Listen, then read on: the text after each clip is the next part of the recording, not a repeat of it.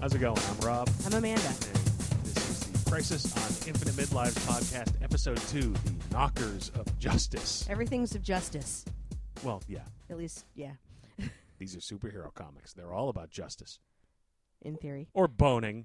Based on this week's, they might be about boning. They might be about boning. It's hard to tell, so... Yeah. So, why don't we talk about that? All right, well, yeah, it's the third week of DC's New 52, and this is the week they decided to come out with Wonder Woman, which is a book about a strong female Amazon character that was well written by Brian Azzarello, and also all the other books that are about Boning. slash-fic boning superheroes that... Yeah, right. For those of you that read comic books, but for some reason may have been, I don't know, trapped underneath something heavy this entire week and unable to get to your local comic book store or to your computer for your digitals.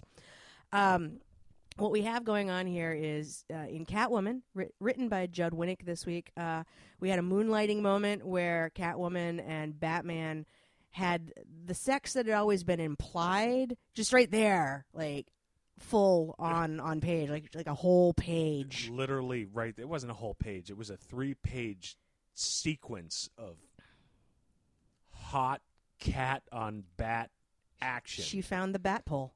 Oh, Jesus Christ. She found the bat pole. That's why there's bat poles. He's got 2? There's a reason she wants to be with him. Jesus Christ. Meanwhile, over in Red Hood and the Outlaws, Starfire has been added to a team that is comprised also of the Red Hood, Jason Todd, and Roy Harper, who used to be Green Arrow's sidekick and also Arsenal when he wasn't Speedy.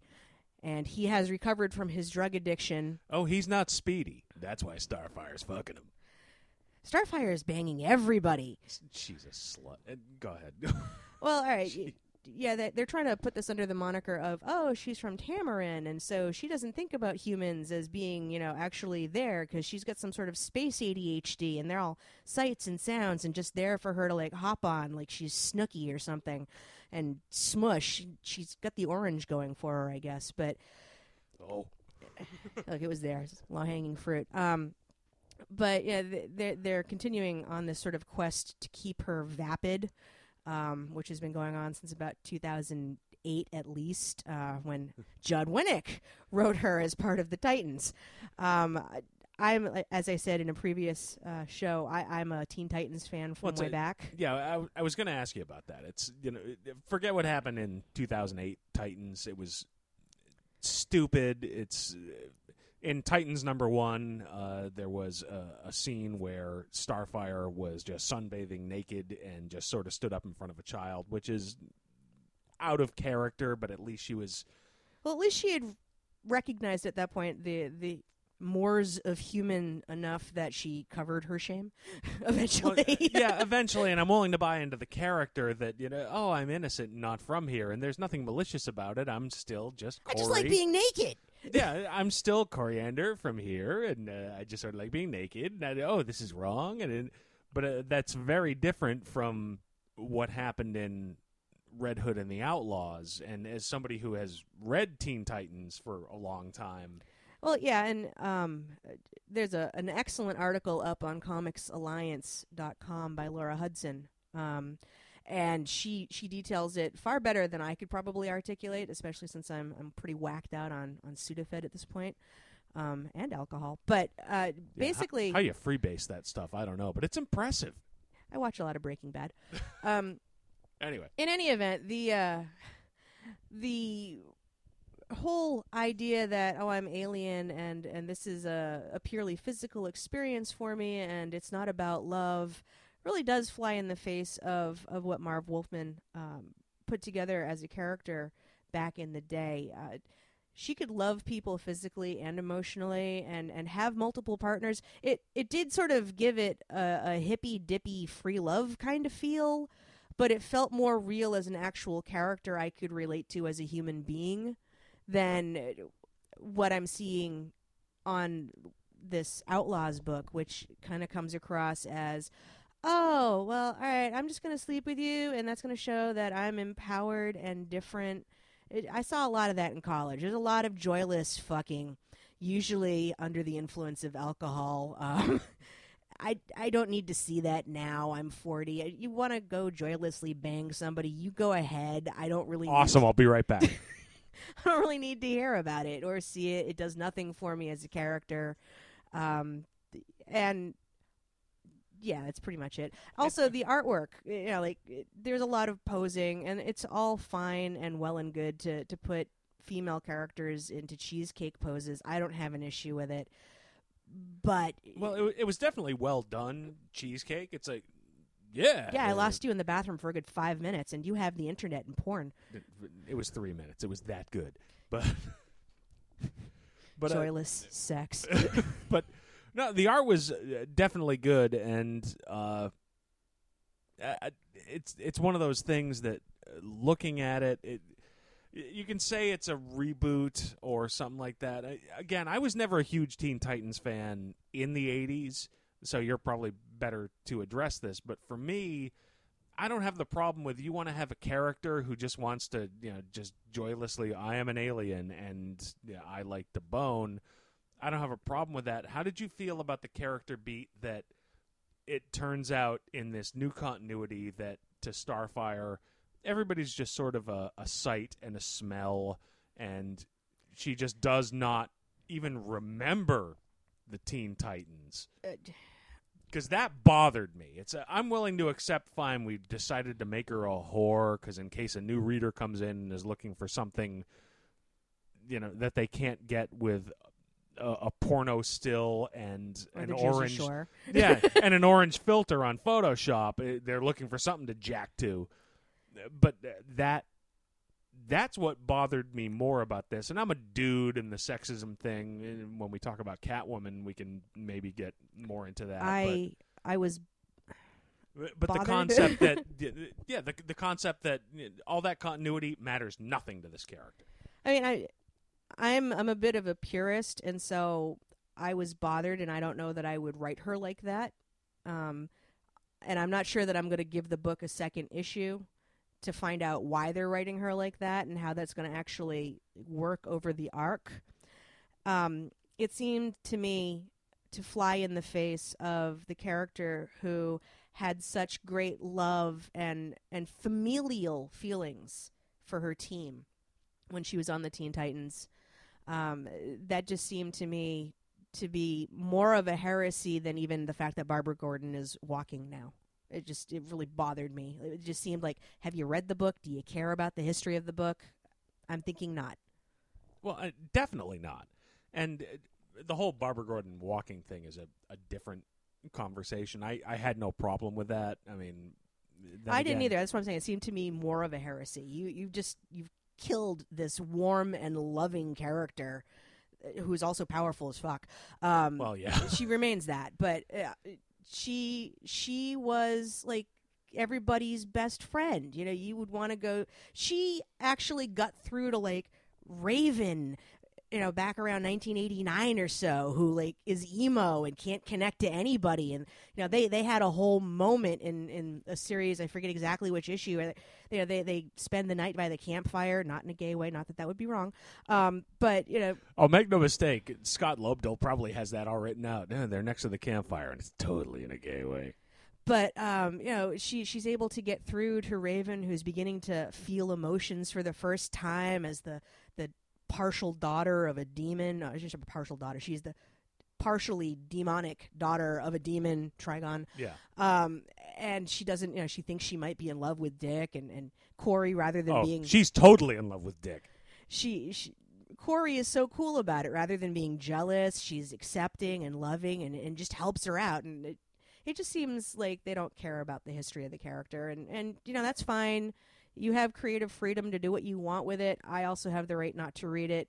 It was disappointing, and I want my $3 back.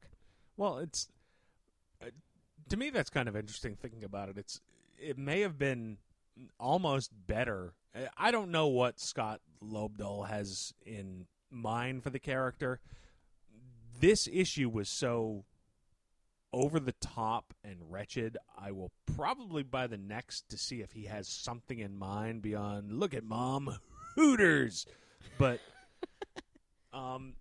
it's kind of interesting. You want a dead inside character who just sort of wants to feel. Wouldn't Raven be better? Fine, we're rebooting. I'm dead inside and I just want to feel. I already saw that when it was called Once More with Feeling on Buffy. Yeah, don't even put that in the same Exactly. sentence with this. Cause Exactly. So there's a lot to live up to expectation-wise on all fronts, as far as I'm concerned with that. Well, it's also interesting, and I found the same thing with Catwoman. We've not talked a bit about what happened beyond the fuck scene in Red Hood and the Outlaws. It's like that's all that happened. It's like it was written by a porno writer, and okay, here's the fuck scene, and he wrote 4 pages of script before that. But Jason Todd had a nice conversation with a woman who may or may not have been there, and then wandered out and didn't seem to care that Corey and Roy were having their moment, and then went to go see an old supposed mentor who is now dead. That happened. Yeah, but it's But I noticed that happened. You know why? Because I wasn't distracted by Starfire's breasts. Oh, I wasn't distracted. Not after 3 minutes. But that's sort of a point about perhaps the problem with writing scenes like that. The scene with Starfire and Roy, and then in Catwoman, the bat fucking scene at the end. It is such a provocative, I guess, just provocative scene of, hey, look at this. This is something that the slash-fic kids have talked about for years, or, everybody who thought, wouldn't it be great if Starfire would just fuck me? Yeah, it makes the rest of the book like it doesn't even matter. It's like a writing trap of, and here's the fuck scene like a porno. Did Speedy show up to fix her copier? I mean, oh, hello, Speedy. I'm so glad to see you. I seem to have dropped my contact lens. I already came. You can stop. Well, and I think it's also worth noting out that both of these titles are rated T for teen. And I know that a lot of kids watch The Jersey Shore, and they watch a lot of things that involve provocative situations, more so perhaps than when I was a teenager.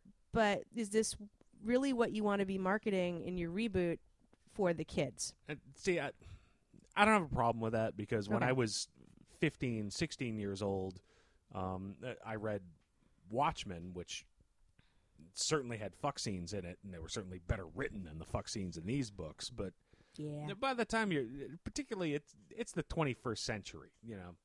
These are not the first tits anybody's seen, and thanks to Jersey Shore and cell phone cameras, they're not the first orange tits anybody's seen. So yeah, well, I started reading Stephen King when I was about 12, and that involved a fair amount of provocative language and sex in certain places, and sure. Grew up with a giant coffee table book of Boris Vallejo cheesecake warrior porn art that just was there, that I would look through and go, oh, that's kind of neat. Oh, Conan, you have the biggest, most throbbing sword. No, there's no words, but it was implied because it was good art. There you go. Good art's all about the fucking. Yeah. We had a subscription to Frederick's of Hollywood. Just kept showing up at the house. Yeah, I've seen things. Of course. It just kept showing up at the house. I don't really want to think about that in relation to my parents, and you can't make me, and I need a drink. In any event, I saw the kids thing. It's sort of what someone think of the children. But yeah, it does have a teen label slapped on there, just for what it's worth. Do you want to recommend this to a kid? I don't know that I would. And I wouldn't recommend it to an adult, and it's not about the fuck scenes. It's about, because of the fuck scenes, the rest of the comic just feels flighty and useless. Yes. So I wouldn't recommend it to anybody. It feels like a gimmick, and it was the same thing with Catwoman 1, which I reviewed on the site, and it's just, again, I have no idea what's going on before the fuck scene. It's okay, there's a break-in, and then there's some sort of infiltration. Her house is firebombed for the second time. But who gives a shit? And because all you're going to talk about at the end of the book is, did you see Batman fuck Catwoman? Well, and the way it came across to me was like that couple that is not really a couple that you've seen in college, like, and all they do is like have hookups, drunken or not. They don't actually have a real relationship. They just, all there is just the base pheromonal attraction. Well, yeah, I mean, we've all seen that, and most of us have done it at least once or twice. Yeah, is it weird? Yeah, unless they have some sort of weird quasi 9.5 weeks backstory that we're going to unfortunately find out about or something. Somewhere down the line, it felt like, if I even see candle wax on Batman's nipples, I'm going straight to being a Marvel zombie. I swear to God. And it's interesting noting Judd Winnick's quote justifying his choice here. He says, and this is on comicsreporter.com, quote of the week. This is a Catwoman for 2011, and my approach to her character and actions reflects someone who lives in our times and wears a catsuit and steals. It's a tale that is part crime story, part mystery, and part romance, in that you will find action, suspense, and passion. Each of those qualities at times play to their extremes. Catwoman is a character with a rich comic book history, and my hope is that readers will continue to join us as the adventure continues. All right, so the modern woman wears a catsuit and occasionally takes home some office supplies and just has random booty calls, like with Batman. With Batman. Winnick can I don't do that. When do I get to do that? Look, Winnick can justify it however he wants. The fact of the matter is the decision to have Catwoman explicitly fucking Batman, and it's not explicit, you don't see her jugs, and the minute I see Batman's penis, again, screaming to... I'll read Archie fucking comics before... It is a DC book that is rated teen, so we probably won't see explicit genitalia. Well, that's okay, because mine will be out. But it's... This was not a rogue decision by Judd Winnick, and it's very easy to pin it on him, and in my review I certainly did, but the concept of Batman having sex with Batwoman was brought up... Catwoman. Yes. Batwoman actually pitches for the other team, so that's not going to happen. Yeah, well... Valid point. In my defense, I have been drinking heavily. But I learned from the reviews of the last podcast, don't burp directly into the microphone, so we're all going to be safe. But you're welcome, nice people. Yes. So, yeah, the decision to have Batman as a character having sex with Catwoman as a character, that happened at a much higher consensus level because it was referenced in Detective Comics 1 in a throwaway line. But so it's not like... Judd Winnick went rogue and, like Porkins. I'm going in by myself. It's... Thank God for that. Yeah.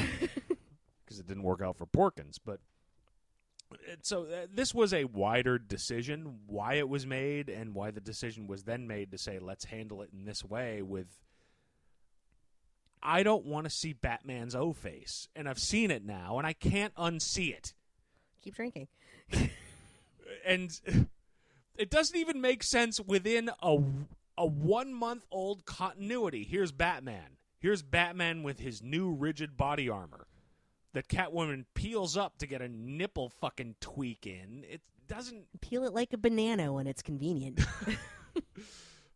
Batman and peeled banana. There's more visuals. You're welcome. Those won't go away. Not with therapy, not with booze. But I'm going to keep trying with the booze. The one upside to the whole Batman-Catwoman hookup this week is the immense amount of art that has gone online that either has tried to fix it for us or deals with the morning after. Yeah, you know what? There was some really awesome stuff up there. There's some great stuff up. And we'll make an effort to put a few links up on the post for the podcast. Just... cool stuff about this is just for effect and booty call. And on Comics Alliance, they put up a link to a piece done by Matt Wilson of Rocket. The Dark Knight Ajax. One? Yeah. Oh, that's awesome. There are 7 working defenses from this position. 3 of them disarm with minimal contact. 3 of them kill. The other hurts. Yeah, that's straight from Dark Knight Returns, which if you're listening to this, you probably know. And yeah, we'll put up a link to that. So yeah, it's over on Comics Alliance. If you haven't seen it, get over there. Other things that just sort of popped up for me this week.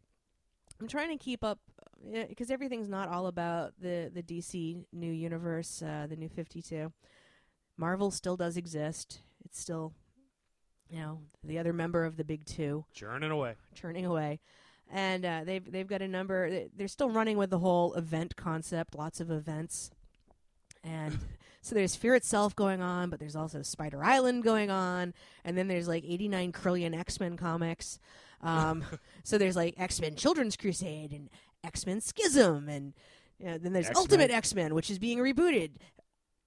But, we don't do reboots in Marvel, except when we do reboots in Marvel. The biggest problem I have right now with the main 616 Marvel universe is the sheer number of events that are happening that seem to have no connection one way or the other. Marvel has been screaming as DC has been doing the universe reboot. We don't need to reboot our continuity. It is tight. It is good. It goes forever. And yet at the same time, right as we speak, we have Fear Itself. Fear Itself is their main summer event. And the theory behind it, if you haven't been reading it, is multiple Thor-like hammers have been given to people of all ilk. The worthy. Yeah, the worthy. Which includes Juggernaut. Yeah. Yes, there's worldwide destruction happening on a massive scale. Cities are being destroyed. Entire populations are being killed. Manhattan is under siege. But at the same time, we have Spider Island happening in the Spider-Man comics, where everything seems to be fine, except there's a virus giving people spider powers, and they're all running around. This is happening at the same time as Fear Itself, where there is somebody with a hammer in New York. I think it's the Thing has and New York is under siege, and yet there's an island apparently full of people with spider powers who don't notice or don't do anything to stop it. And also X-Men Schism is happening somewhere completely off on the West Coast. And Children's Crusade is also happening. See, I don't read a lot of Maine. I have been reading Schism. Oh, I haven't. Sadly, I realized I missed the boat on Children's Crusade because they're up to like the 6th issue out of 7 at this point. So now I'm just going to wait for the trade. If you don't have $1,000 a week, you're going to miss some X-Men comics. It fucking happens. Because I was reading X Factor this week, and it's like, oh, Richter got his powers back. How'd that happen? And there's a note like, oh, you should be reading Children's Crusade. Well, thanks for telling me. Yeah, well, I mean, let's go down the list. There's Uncanny X-Men. There's X-Men. There's X-Men X-Factor. Schism, X Factor. There's the X-Men Children's Crusade. There's Ultimate X-Men. I mean, with that many the only mutant story I would pay that much money to follow is the one about the dude with 2 dicks we talked about earlier. And that's a DC book. Exactly. And that would cost me $3 because we're holding the line at $2.99. We are. But thank you, Dan DiDio. So all these events are happening, all with earth-shattering, world-changing implications, but they don't even seem to fit in with each other. I'll read Fear Itself with Spider-Man acting completely out of fucking character, saying, Captain America, do you mind if I abandon the fight? Because with great power comes great, I miss my auntie. Derp. Yeah. And at the same time, he's fleeing to do this while somehow Spider Island is happening and the entire island of Manhattan is under quarantine. And if we're following the Spider Island version of events, Aunt May has already left the building. She's left the island. She's in Boston. Exactly. I didn't even pick up on that until you just said it. Yeah. Yeah, she's not even supposed to be there, while in Fear Itself, oh my God. Aunt May, I'm not even supposed to be there today. And people talk about event fatigue, but even Marvel seems to have event fatigue. We've got events. What's going on between them? Who gives a fuck? Just write the story and dump it out. Some dipshit will buy it. Well, and it occurred to me today as I was reading through the most recent Fear Itself issues, where are the X-Men? Like, every other title in the Marvel Universe seems to have a Fear Itself title. Like, FF has it, and Iron Man has it, and something called Youth in Revolt, Get Off My Lawn. It has a Fear Itself title. Well, that's okay, because there's nobody in any way involved with the X-Men who possibly could be involved in any of these crossovers, including Juggernaut itself. But Juggernaut or Wolverine, thank God he's not involved in any of this. Oh, absolutely. completely forgot he's in like 14 He's only different like, teams. crucial to freaking Schism and Schism and in the new Avengers, yeah. And, oh, God.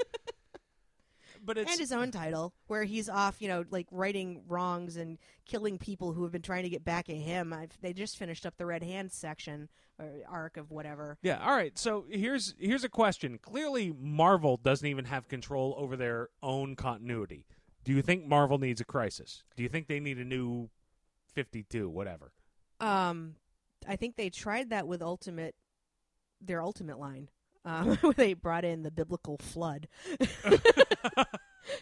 Never thought of it as biblical, but you've got a valid point. But I don't know that they necessarily need it. I think they could probably just solve all this by maybe wrapping up each of these arcs rather quickly, rather than writing for the trade and then just kind of coming back to ground zero. They're supposed to be on their.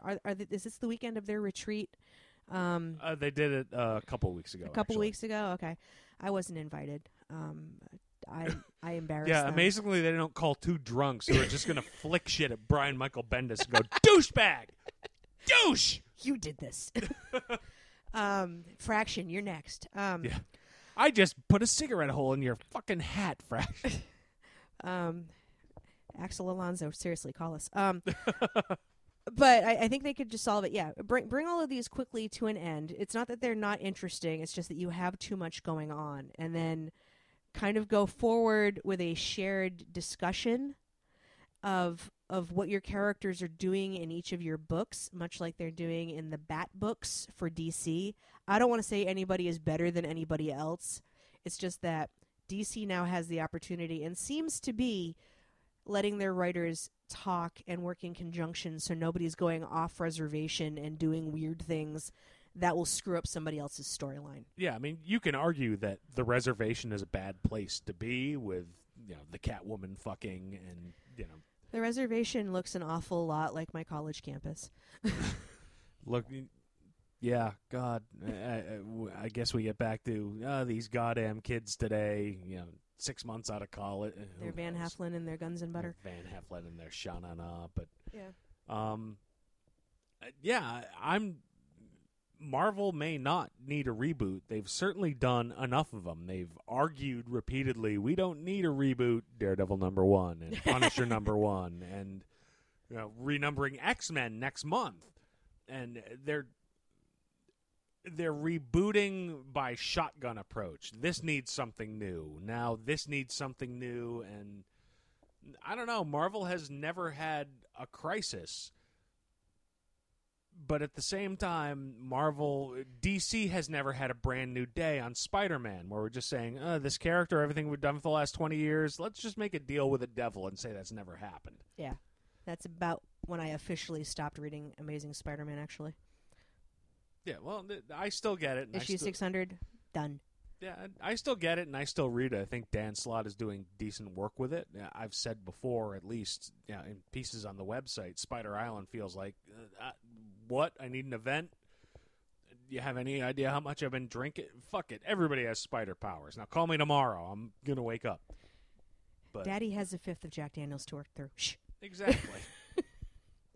Daddy's trying to irradiate his liver and get spider powers. He doesn't have to do this shit anymore. But so, yeah, Marvel, we still love you, but could you please just sort of work towards reining it all towards a common goal? Because right now, I just don't understand the continuity in terms of what event is happening concurrent with something else. And maybe I'm missing something really simple, but it just makes it a little more confusing than I think it needs to be. Yeah, I mean, I'm just one woman. Don't get me wrong. I grew up on Marvel Comics. Spider-Man was my first comic book ever. It was Marvel Team Up, but it's a Scarlet Witch book, wasn't it?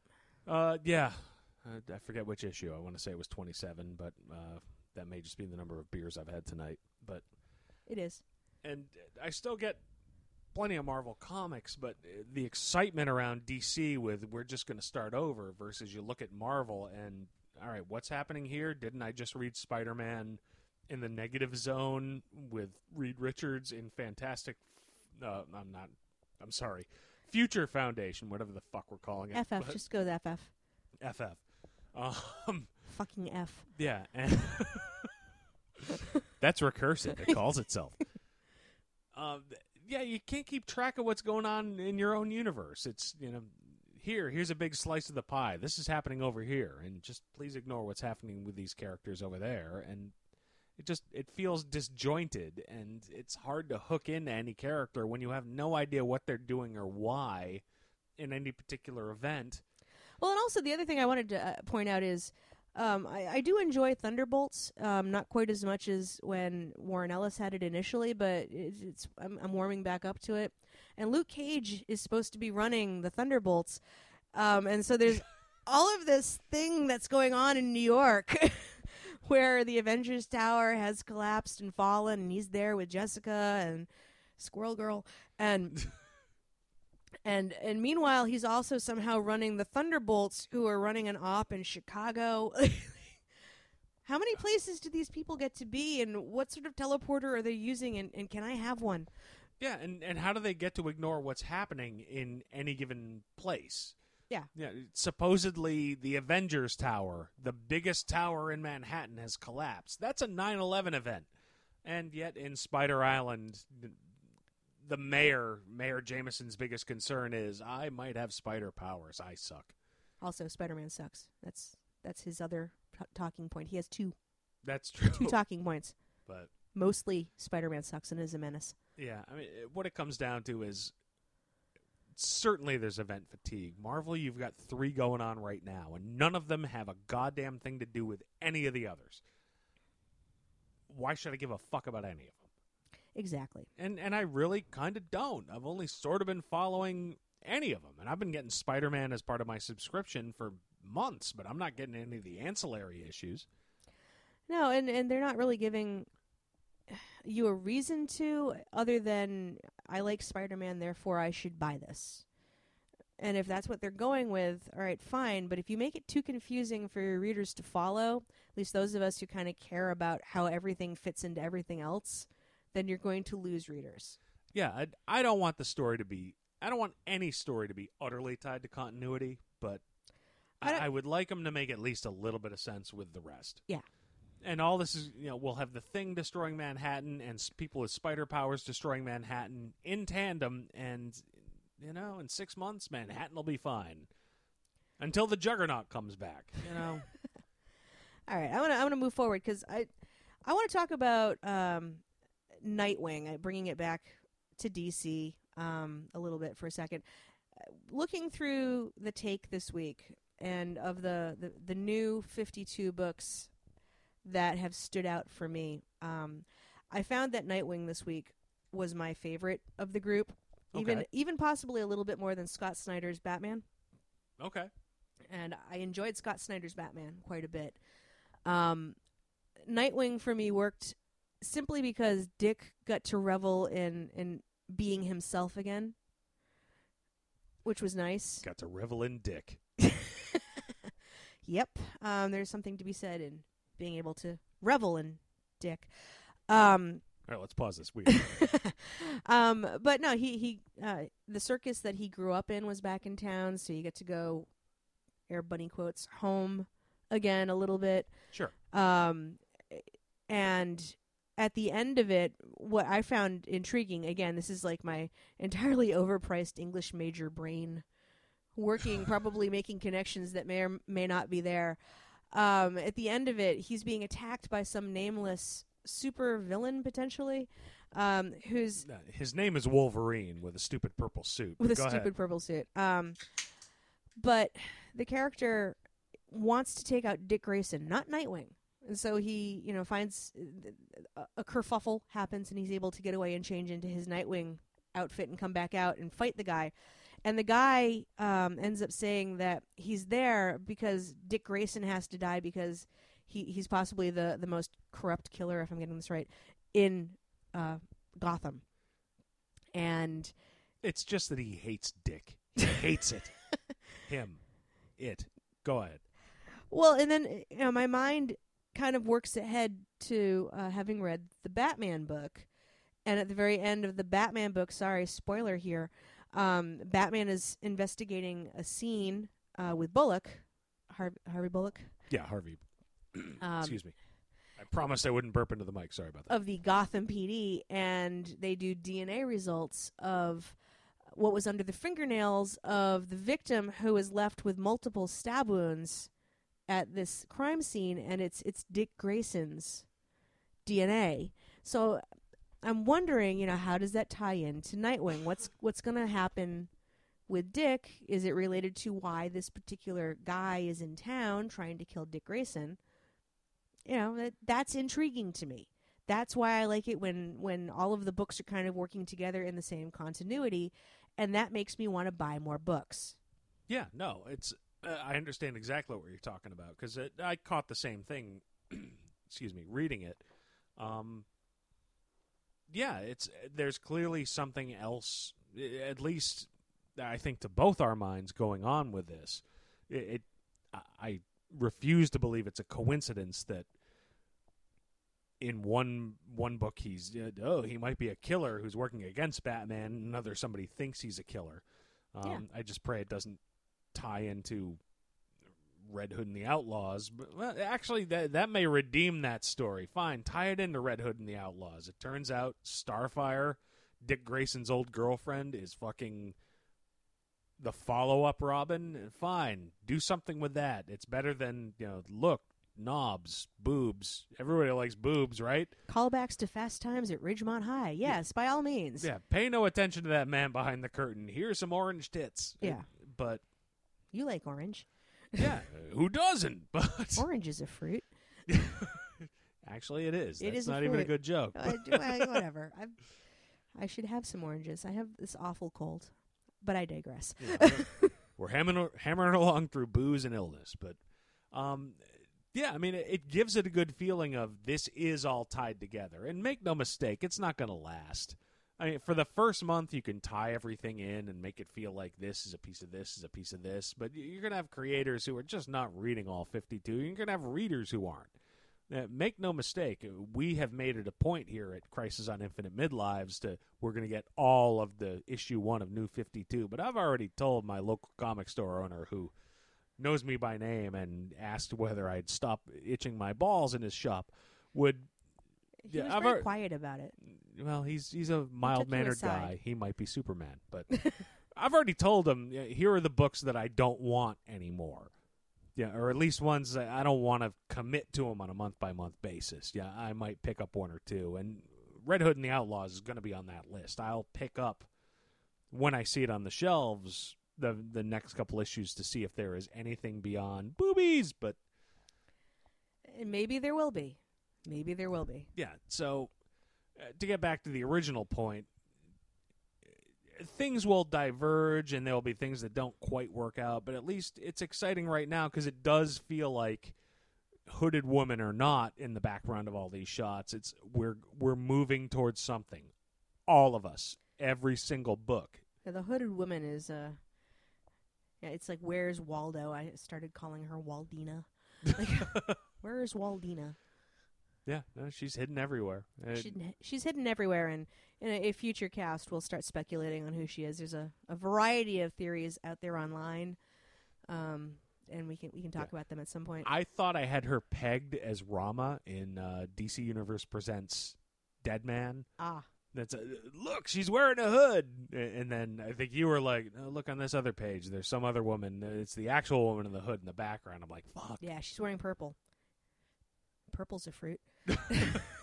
And that's the real joke. That's the real joke. All right, so I like what's going on with the Bat universe right now, warts and all. There are some books that are working for me. There are some books that are not working for me. I really enjoyed Nightwing. I really feel that the writers that are working on the new DCU that have things in common have had a chance to sit down and to use, like, sort of developer or programmer parlance. They've had a chance to make it work and, for the most part, make it pretty. Yeah, there's what they're... Again, I loved Detective Comics a couple weeks ago. I think Nightwing was solid. Batman was certainly solid. A couple of these other ancillary books are dicey, but it feels like there's a plan, and like any plan, certain parts are not going to work. But I'm excited to see it. As opposed to Spider Island. I don't give a fuck what happens in Spider Island. Yeah, no, I like what Dan Slott has done with the book over the last year or so, but this just feels like an unnecessary. Here's a thing we're doing because it's summertime. Exactly. So, having said that, Rob, what book do you like this week? You know what? And this just shows that I'm old, and I was there for the 70s, and so was Kevin Smith. And you can say what you want about what Kevin Smith's done over the last few years, but I am digging The Bionic Man, which is by Dynamite Comics, and it is an adaptation of the $6 Million Man script that Smith did sometime back in the 90s. And they're clearly pulled the $6 million out because it's not 1975 anymore, and $6 million will buy you about 75 euros. Now, did they steal some of this script for the now defunct Bionic Woman?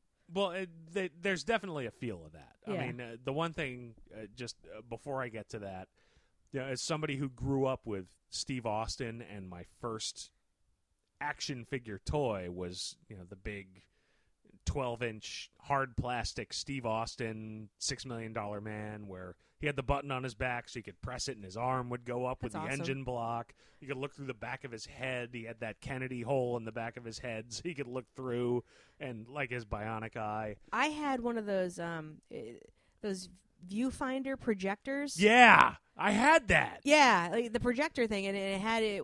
You could like crank it, and it would. And do... it was the opening sequence yes. of the TV show, and you had to do your own. Yes. And I did. Oh God, we all did. But that was as an entryway to superheroes. I was already into Spider-Man by then, but the idea of the Bionic Man, that was a superhero story, and I grew up on it, and I loved it. And clearly Smith did, because for all the weird adaptations he's done, and Green Hornet, I didn't really hook hard into that because I was never a Green Hornet fan. But no, but I'm hoping to get into it now that Matt Wagner's on there. Yeah, but what he's doing with Steve Austin and the Bionic Man, he's writing for the trade, but then again, what he wrote for was a 2-hour movie. Yeah, the character of Steve Austin as a modern test pilot, all the characters are there, and they're written true to the original characters. Oscar Goldman is not a joke, some weird government stooge. No, he's really working to put together this scientific effort to create a human weapon, but at the same time humanized. In this latest issue, there's a concept of we'll put bionics in this person and then turn them off when we're not using them, and like an iPad. Exactly. It's like, well, no, he's a human being. iPads also turn off if you cover them with a magnetic blanket. They turn off if you don't buy one. Fuck Apple. But it feels really true to and I read the original novel. Anybody who's an old school $6 Million Man fan when they were a kid knew that in the credits, based on the novel Cyborg by Martin Caidin. I looked for that novel for years. I have it. I've read it. So I've read what it's based on. I loved the show, and it really feels true to it, but modernized. So I've really been digging it. And to get back to your point, reading this second issue, there's an ancillary character. The idea, not ancillary, he's the villain. Hull. Yeah, the idea of a bionic man who was built before Steve Austin, who has just gone off the rails as I am more than human now. Is he off the reservation? He is off the reservation. I have no joke to follow up with that. But I'm just saying, we said it earlier. Yeah. But and that concept was, because I'm a Steve Austin fan, I hate to admit this to the internet, but we watched the Bionic Woman reboot. Yes. 2 or 3 years ago. I wanted to like that so much. Yeah, with Starbuck and what's-her-face from Jekyll. From Jekyll, and who also shows up in one of the Christmas time episodes of Doctor Who. Yeah. And that concept was clearly stolen. That Katie Sackhoff in the other one. Yeah, Katie Sackhoff and other tits. But that concept from Smith's 90s script of, now there was somebody before and they're angry and they believe something different for humanity, was clearly, if not taken, it's the world's best case of parallel thinking in the free world, but it works for me. It feels very true to the original story, but with an amped up, this is comics / originally, well, this is movies and we have a budget. So it's, in its own way, it's like being a kid again. Yeah. I haven't seen Steve Austin in his red jumpsuit yet. Oh, that will be the nice moment. But if you find the book and see that cover, because Alex Ross on the cover puts him in that red jumpsuit. God bless Alex Ross and his photorealistic painting or whatever the hell it is he does to make that happen. I can't afford whenever I see him at a convention. Yeah, I see that, and in my head I'm going... So that's my book of the week. A lot of it's based on nostalgia. You know, if you're 17 years old, you have no idea what it is, and you probably don't give a shit. You know, oh, Rudy Wells, who's that? Well, that means something to me. Exactly. So, in conclusion, fuck you kids, get off my lawn. All right, well... That brings us to the conclusion of tonight's podcast. That's right. Episode 2, The Knockers of Justice. The Knockers of Justice, here at crisisoninfiniteMidlives.com. Thank you for joining us this evening, and we wish you the best. Good That's night. right. I'm Rob. I'm Amanda. And, get off the fucking lawn. Derp.